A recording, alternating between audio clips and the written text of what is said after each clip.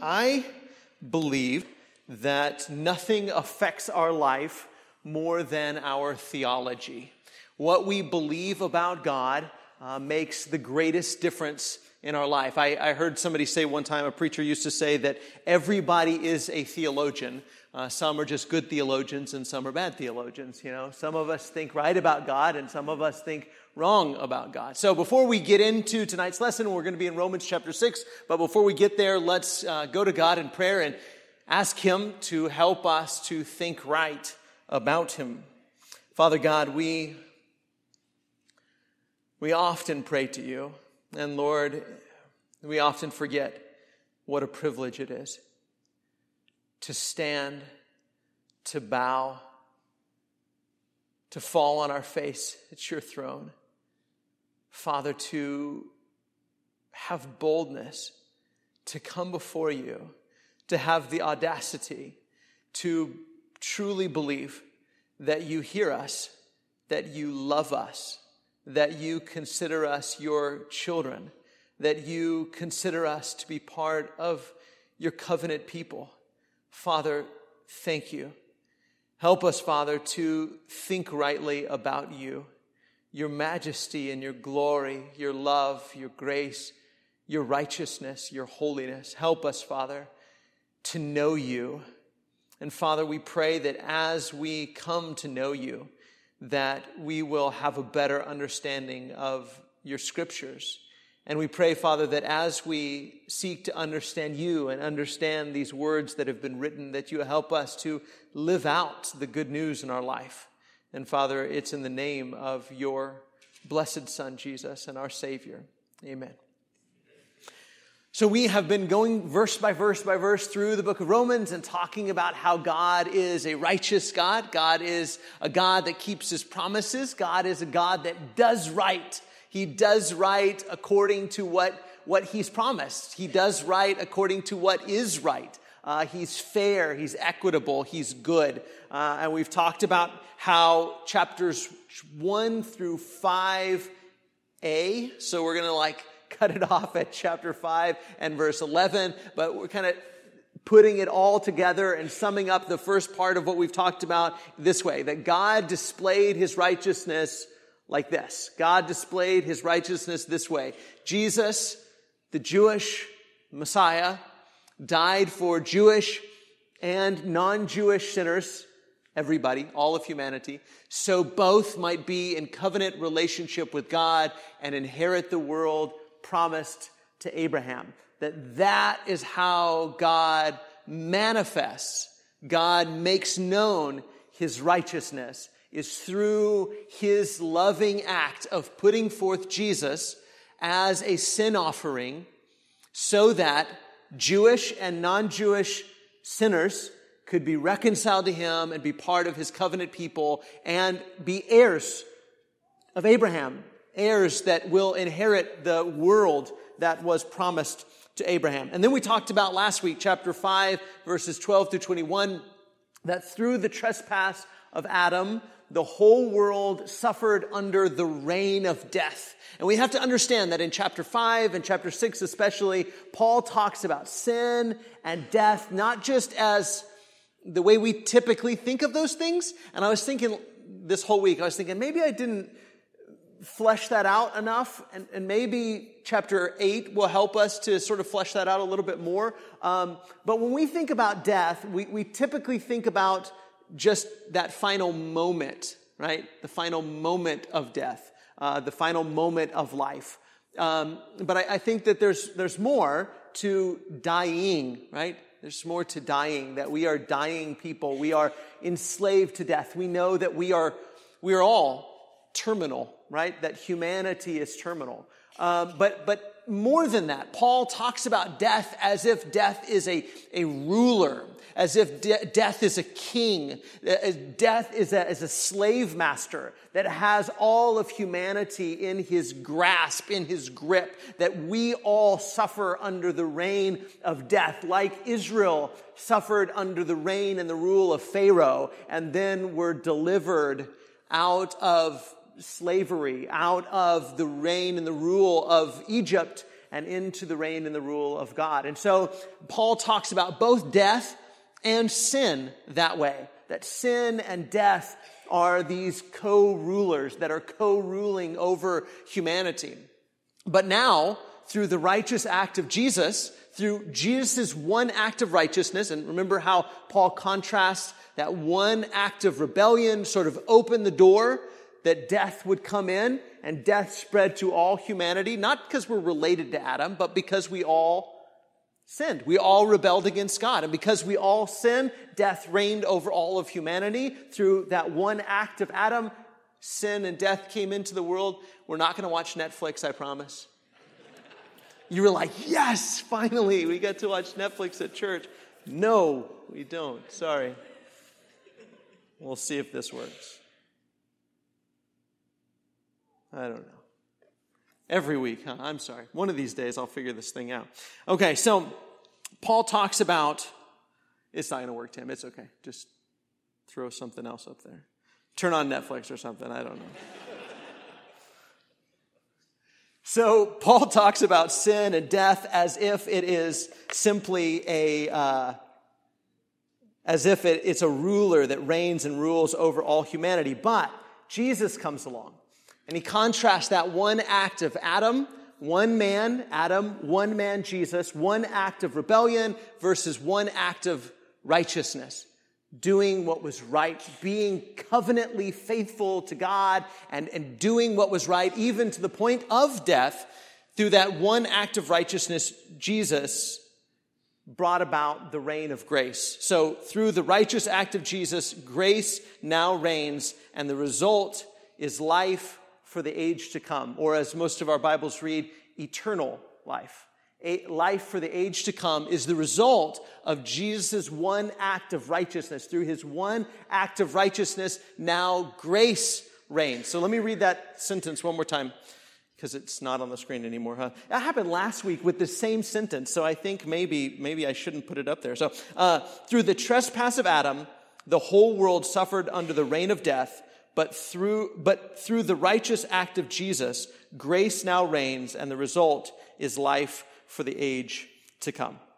Okay, so if you got your Bible, and you'll have to because it's not on the screen, Romans chapter 6 and verse 1. So now, sort of the next logical question would be, right, if you're a Jew, right? Okay, so you kind of picturing yourself as a Jew and you're reading this letter, or maybe you're a Gentile and you're reading this letter. But in the first part of the book, Paul really kind of lays it on pretty thick for the Jews, right? And telling them that you can't boast anymore in your Jewish ethnicity. You really have no sort of status with God above your Gentile brothers and sisters. That you're all deserving of punishment, but our gracious God has saved you. You all were slaves under the rule and reign of sin and death, but now, through the righteous act of Jesus, not through your righteous act, but through the righteous act of Jesus, now you're under the reign of grace.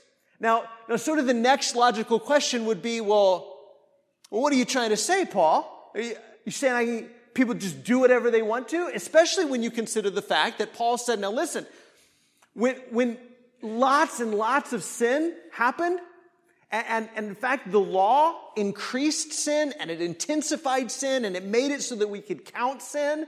And sin became even more sinful because of the law. Not that the law was bad, and he'll talk about all of that, but that it increased it and it intensified it. And so there was tons of sin, and that means there's tons of grace, right? And Jesus kind of talked this way sometimes too, didn't he? He said, now listen, if somebody owes you $1, right? And somebody owes you $1,000, and you forgive both of them, to whom did you give the most grace? The one that owed you $1,000, right? You gave more grace to the one that owed you the more, right? And so he says there were tons of sin, and because of the law, the sin was increased because of the law, and now there's an abundance of grace. And where there was tons of sin, and the people that were the most deserving of condemnation now are the greatest recipients of grace, right? And now grace rules over all of God's people. And so the next logical question would say, well, are you saying that are you trying to say sin is a good thing, Paul? Are you saying so we should just sin so that grace can increase? Is that what you're saying, right? And I don't think anybody, I mean, when I was growing up and people would quote this verse to me, what shall we say then? Are we to continue in sin so that grace may abound? I mean, it could be that some people were really thinking that, like, yes, I can do whatever I want to because now I'm under grace and not under law and I can just live it up, And maybe some people were thinking like that, but I doubt it. I think that was an accusation against Paul, that they were thinking that's what Paul was saying. They were accusing Paul of saying, oh, so now you're saying the whole world lives under grace. And these Gentiles, especially, right? So these Gentiles are coming in here and they don't have to observe our rules. They don't have to eat our food. They don't have to keep these holy days. We've kept these holy days for thousands of years, Paul. Sabbaths and Passovers, Feasts of Booths and the Feast of Dedication and Purim and all of these wonderful things that celebrate our heritage and what God has done for us, His people. And now you're saying these people can just come in and they can dress however they want to and they can eat whatever they want to and they don't have to keep our special days. And you're saying all of this is just out the window? I mean, what are you saying? Are you saying that somebody could just live a rebellious life and that grace abounds all the more to the people? You sin a lot and you get a lot of grace, and so you just keep on living like that? Is that what Paul's saying? Is that what Paul's saying? You think? No, thank you. Okay, good. I just want to make sure we understand. Okay, so verse 2, he says, by no means, right? No, don't think that way. How can we who died to sin still live in it? Do you not know that all of us who've been baptized into Christ Jesus were baptized into his death? We were buried, therefore, with him by baptism into death, in order that just as Christ was raised from the dead by the glory of the Father, we too might walk in newness of life. Now, a couple things here. Really pay attention to the fact, thank you, nice, awesome. Just made that out of thin air or something. That's awesome. Pay attention, verse 3. Baptized into his what? Death. And then verse 4. Buried therefore with him by baptism into death. Now, when I was growing up, and when somebody would try to teach me what death is, they would always emphasize that death is separation. And I suppose there's a sense in which that's true. That death is a separation that James talks about when the body separated from the spirit is dead. That's pretty self-explanatory, right? I mean, yeah, absolutely. That's what a dead body is a body in which there is no more spirit. Death really, and I think this is a more intuitive way to understand death, more than understanding it as a separation. I don't know that that's really a helpful way to think of death. Death is an end, isn't it? It's an end. It's a finality. And when you live your life in sin, Paul says that the end of that, not just Paul, but the entirety of Scripture says the end of that lifestyle, the end of that path is what? It's death. It's like, maybe think of it like a train, right? And when you get on a train and the end of the track is where you're headed, and once you're on it, if there are no stops, you're going all the way to the end of the track, right? And that's where it's headed. And as soon as we begin down that track of disobedience and sin and rebellion, we belong to death. That's where we're going. That's where we're headed. There's no, oops, sorry, made a mistake, I'm getting off here. No. You're going down. That's the path that you're on. And that's the path all of humanity is on. All of us just barreling down the track toward death with no way to stop it. You can start making good decisions on the train, but you're already on the train. It doesn't matter. The end of that track is death. And all of humanity is terminal. And that's where we're headed. Now, what does Jesus do? Well, Jesus gives us an opportunity to unite with his death, right? The only way you get off of this train is die. Jesus allows us to die with him, in a sense. To be buried. Our baptism is a uniting with Jesus. And not just a uniting with Jesus like, hey, I'm with him, I believe in him, I love him. All of that is true. But in this case, he's talking about when you're baptized into the death of Jesus. And like I said, that's the only way you get off the train, death. And Jesus is your way off the train. Right? He's saying, this is the end for you. Because Jesus died for you, you can sort of go through his death and get off. Because that's what he's talking about in this whole context, right? He's saying, there's people that are going to accuse me of saying that when you live under the reign of grace, instead of under the law or under the reign of sin and death, that you just go on doing whatever you want to do. And Paul says, that's absolutely not what I'm saying. In fact, it's the very opposite of what I'm saying. What I'm saying is, when you're baptized into Jesus, you're baptized into his death. And that's the end. It's the end of that track. It's that end of the way of life. It's the end of that reign. It's the end of that path. It's the end of all of that. We were buried, therefore, with him by baptism into death, in order that, just as Christ was raised from the dead by the glory of the Father, we too might walk in newness of life. See, and most people don't finish that track until it's too late and they're dead. But Jesus gives us the opportunity to still be alive and yet have died, so to be off of that track, right? We're done with sin without having to die because we did die with Jesus. When we were baptized, we were united with him in his death so that we could sort of be raised to a different sort of life even while we are still alive in the flesh. So here we are in the flesh, and we've already died. We've already went through that. We got to the end of the track. And now we're done with the sin life, right? We're done. We're not on that track anymore. We're not living that way anymore. We're not under that reign and that rule anymore. We're not under that emperor anymore. We're not under that Pharaoh anymore. We've been set free from that lifestyle, and now we're off the train. And we're like, this is different. This is new. I can't get back on the train. Are you crazy? I'm going to get back on the train. I'm going to get back on the train. I know where that train is headed, and I don't want to end up there. Jesus gave me an opportunity to die with him, and therefore just death means finished. Death means the end. Death means final. And I'm done with that track. I'm done with sin. I'm done with that life. I'm done living under the rule and the reign of sin and death. I'm done doing what sin tells me to do. Verse 5, for if we've been united with him in a death like his, we shall certainly be united with him in a resurrection like his. Now, and I think Paul, kind of takes two ideas. In the last verse, he's saying that you're alive in a different way right now, right? Newness of life. This is a different life.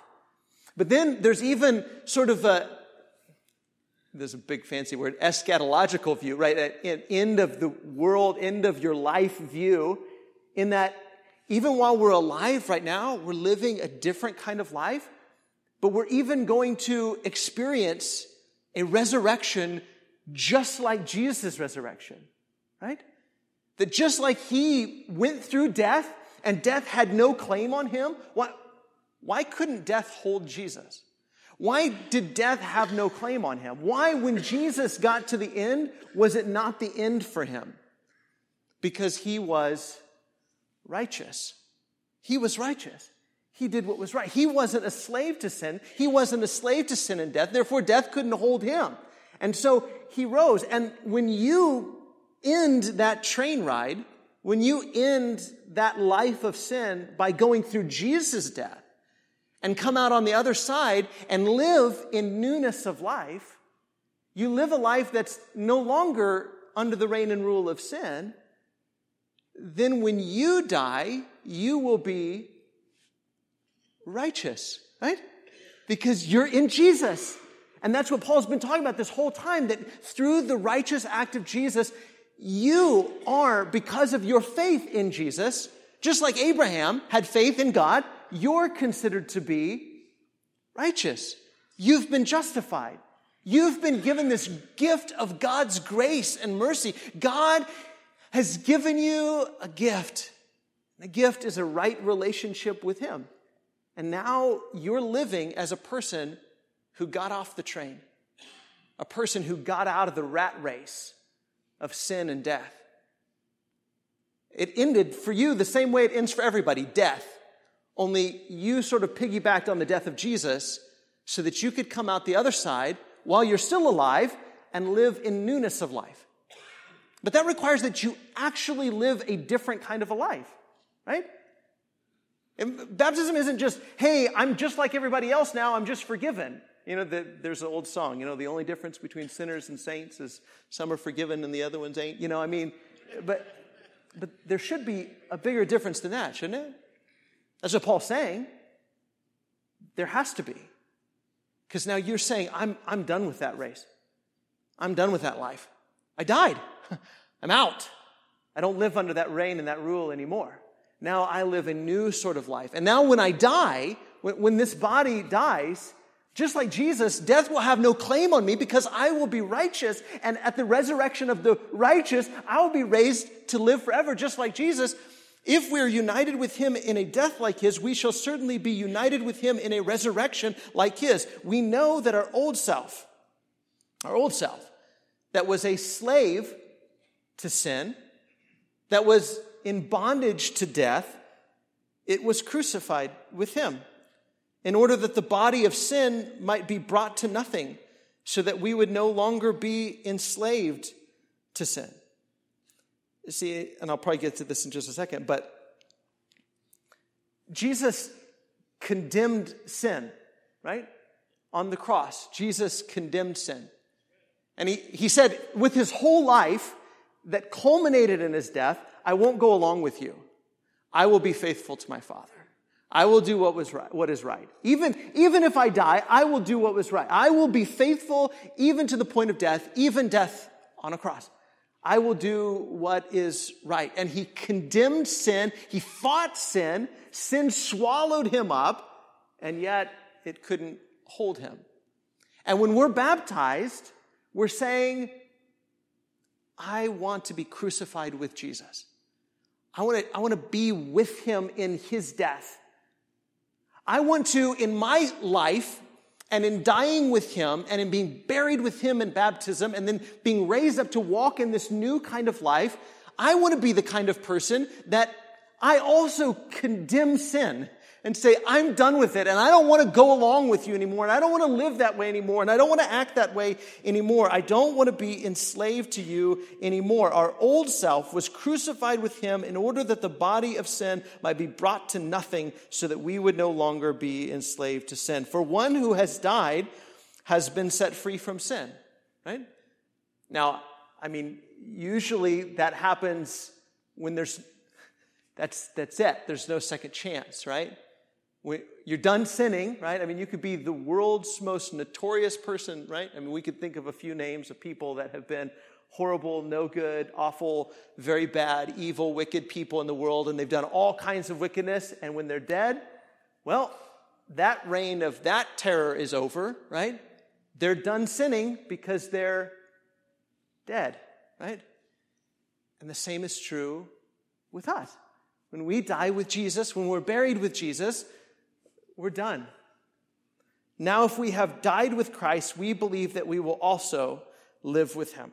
We know that Christ, being raised from the dead, will never die again. Death no longer has dominion over him. For the death he died to sin once for all, but the life he lives to God. So you also must consider yourselves dead to sin and alive to God in Christ. I love that phrase. It says that he died to sin once for all. On behalf of all people, he said, not only for himself, I condemn sin. I take on sin. I'm not going to give in to you. I'd rather die than join you. And when we're baptized, we join with Jesus. We die with him.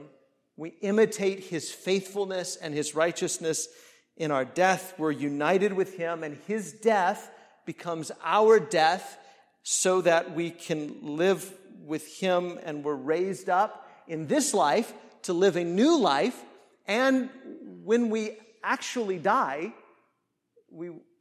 even though we die, yet shall we live.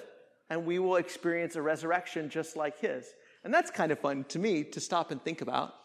It's kind of wonderful to stop and think about. That same way that Jesus was raised from the dead, where the tomb was empty, the same will be true of our graves. That ourselves will be raised up and we will live with the Lord forever. And we can know that with absolute confidence, not because of us, but because of what he did. And when we were baptized, we joined with that. We gained that confidence. We gained that promise. But that also requires, and again, we have to keep in mind the context of what Paul is saying. In this entire chapter, his argument is, but that has to change the way you live, right? Now don't think that what he's saying is perfection, right? But there is sort of a fatality, a fatalistic way of thinking about sin. I have that sort of thinking whenever I'm on a diet. You ever go on a diet and then you mess up, right? And if I mean, maybe I'm going good for a day or two and I'm eating the right things and I'm not eating the bad things. And then I just, without thinking, I stuff a big old brownie in my mouth, and I'm like, and then I think, oh, no, I blew it. And then I think, okay, well, I got to shape up no, I don't think that at all. I say, I already blew it. Who cares? Whatever. Give me the pizza. Pass the Cheetos. And I just gorge myself. Why? I already blew it. What difference does it make now? What difference? That doesn't make any sense. That's not logical, but that's exactly how we are, isn't it? I posted on Facebook this week, and some of y'all may have seen it, but there's a poem. I wish if I had thought about it, I would have brought it with me. But the poem is called "The Street Girl," and it was written by Bonnie Parker of Bonnie and Clyde infamy. But it's a poem that she wrote, I think, before she met Clyde, before she went on the spree that ended in death, right? Before it ended in death, she wrote this poem, and it's all about how she'd like to stop living as a street girl. She grew up on a farm, and once upon a time, she thought of herself as a good girl, but then she sort of got mixed up with the wrong sort of guys and went from one guy to the next, to the next, to the next, and she found one guy, and he left her in a opium house or something, and I mean, it was just one thing to the next, and it's like she's talking to somebody who's proposing marriage to her, and she says, listen, there was a time in my life I probably would have said yes, and I probably would have thought that I could change and things could be different, but they can't. Things can never change for a person like me. It's too late. And there is that sort of fatality, that sort of shame that maybe we've lived in and all of humanity lives in. And we just sort of think, this is the way it is. This is the way I live, and this is sort of, and I know I shouldn't, and it's probably not good, and I don't like what happens, and but it's just too hard, and I don't know any other way, and I'm just broken, I don't know what else to do, right? I mean, that's sort of how we tend to think about things. And Paul is saying, listen, that's done. That sort of fatalistic thinking that says, I don't have any choice, it's over. You're set free from that. You're not that person anymore. All of the shame, all of the humiliation, all of the guilt, all of it, it's gone, and you're brand new. Your path ended in death. But it wasn't yours. It was Jesus. And now you get a second chance to live a different life. Not under the reign of law, not under the reign of sin and death, but under the reign of grace. Under the reign of grace. You get to live your life under the reign of grace. And before anybody says, okay, so that means I could just go back to... No, why would you go back to that? Why don't you know what kind of brokenness and humiliation and shame and death that ends in? Why would you live that life? Jesus is offering you an opportunity to live a different sort of life. Brand new. And here's what happens when you live that sort of life. Okay. We know that Christ, being raised from the dead, will never die again. Death no longer has dominion over him. For the death he died to sin once for all, but the life he lives to God. So you also must consider yourselves dead to sin and alive to God in Christ Jesus. So you think of yourselves now, not as shameful, broken, I blew it, I shouldn't have done it, I don't have any choice, I'm just that kind of person. Don't think of yourself that way anymore. That's not how you consider yourself. You now are alive. You're alive, but you're alive to God in Christ Jesus. And just the way Jesus says to God, I'm yours. I want to be your tool and your instrument in the world. I want to do your will, not my will. That's you now. You get to be that person because you've experienced the end of the train through Jesus, and now you get a second chance. Verse 12. Let not sin, therefore, reign in your mortal body to make you obey its passions. Don't let sin reign in your body to obey its passions. Do not present your members to sin as instruments of unrighteousness, but present yourselves to God as those who have been brought from death to life, and your members to God as instruments for righteousness.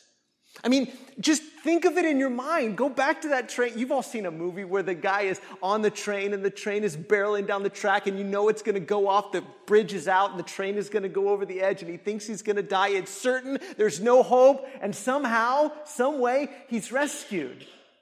And that's your story.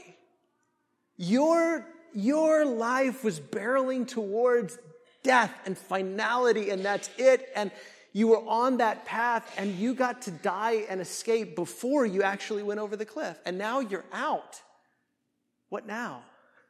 What now? And we always make promises, right? People always make promises to God. God, if you get me out of this mess, I'll do anything for you. I'll give you everything. I'll belong to you. You know, if you just get me out of this mess, I'll do this, that, and the other. You're out of the mess. So now what? Now present yourself to God and say, God, these fingers now, they used to do all kinds of things, but now they belong to you. And these eyes, they used to look at all kinds of things, but now they're your eyes. And this mouth, the things it used to say, now it belongs to you, God. And these feet, they used to take me all kinds of places, but now they belong to you. Why? Because there's like a long list of rules that say, okay, do this with your feet. There's a long list of rules that says, do this with your hands. There's a long list of rules that says, do this with your eyes. No, because you saved me. You delivered me. I was dead and now I'm alive. And now everything belongs to you because from my heart I want to obey you because of your righteousness. Verse 14, for sin will have no dominion over you since you are not under law but under grace. And then, of course, people that are used to the law, they got to ask these questions. What then? Are we to sin because we're not under law but under grace? By no means. Why would you do that? Go back to what you were before. Go back to where you were headed before. Get back on the train that ends in death. Why would you do that? But people have a tendency to do that, don't they? I mean, think about the Exodus story. As soon as they were out of Exodus, they started saying, well, I guess we should go back, stuff's hard out here. Why would you go back? Don't you know what it was like there? Your righteous God is delivering you and saving you and giving you all of his promises. Why would you go back? Do you not know that if you present yourselves to anyone as obedient slaves, you are slaves of the one whom you obey, either of sin, which leads to death, or of obedience, which leads to righteousness. But thanks be to God that you who were once slaves to sin have become obedient from the what? From the heart to the standard of teaching to which you were committed. And having been set free from sin, you have become slaves of righteousness. God's righteousness, God's grace changes our hearts, doesn't it? It changes us and it says, listen, God, I'm not perfect and I'm still not perfect and I'm still struggling. But I want to do your will. I want to please you. Before I thought I was hopeless. I thought I was stuck in this rat race because I was. But now I'm not a slave anymore. Now I want to be your slave. Verse 19, I'm speaking in human terms because of your natural limitations. For just as you once presented your members as slaves to impurity and to lawlessness, leading to more lawlessness, so now present your members as slaves to righteousness, leading to sanctification. For when you were slaves of sin, you were free in regard to righteousness. But what fruit were you getting at that time? From the things of which you're now ashamed. I mean, it's like the Dr. Phil moment, right? I mean, how's that working out for you, right? How is that working out for you? How did that work out for you? For the end of those things is death. But now that you've been set free from sin and have become slaves of God, the fruit you get leads to sanctification, and its end is life, eternal life, life for the age to come. Verse 23, for the wages of sin is death, but the free gift of God is eternal life in Christ Jesus our Lord. Here's my summary of chapter 6. Baptism means the end of living under the reign of sin and death and the beginning of living under the reign of grace, which results in obedience and sanctification and eternal life. Baptism is where that begins. Not perfect, but it begins a life of saying, oh God, you saved me. And because you saved me, I want to obey you. And the more you obey, the more sanctified you become. And the end result of everything God has done for us is life in the age to come. Let's pray. Most Holy Father, Lord, help us to obey out of gratitude. Help us to obey because we've been changed. Help us to obey because we live under the reign of grace through our King Jesus, who has set us free. Father, bless us as we struggle to be your slaves, to present the members of our body to you, to be used to do your will for your glory. In the name of your Son we pray. Amen.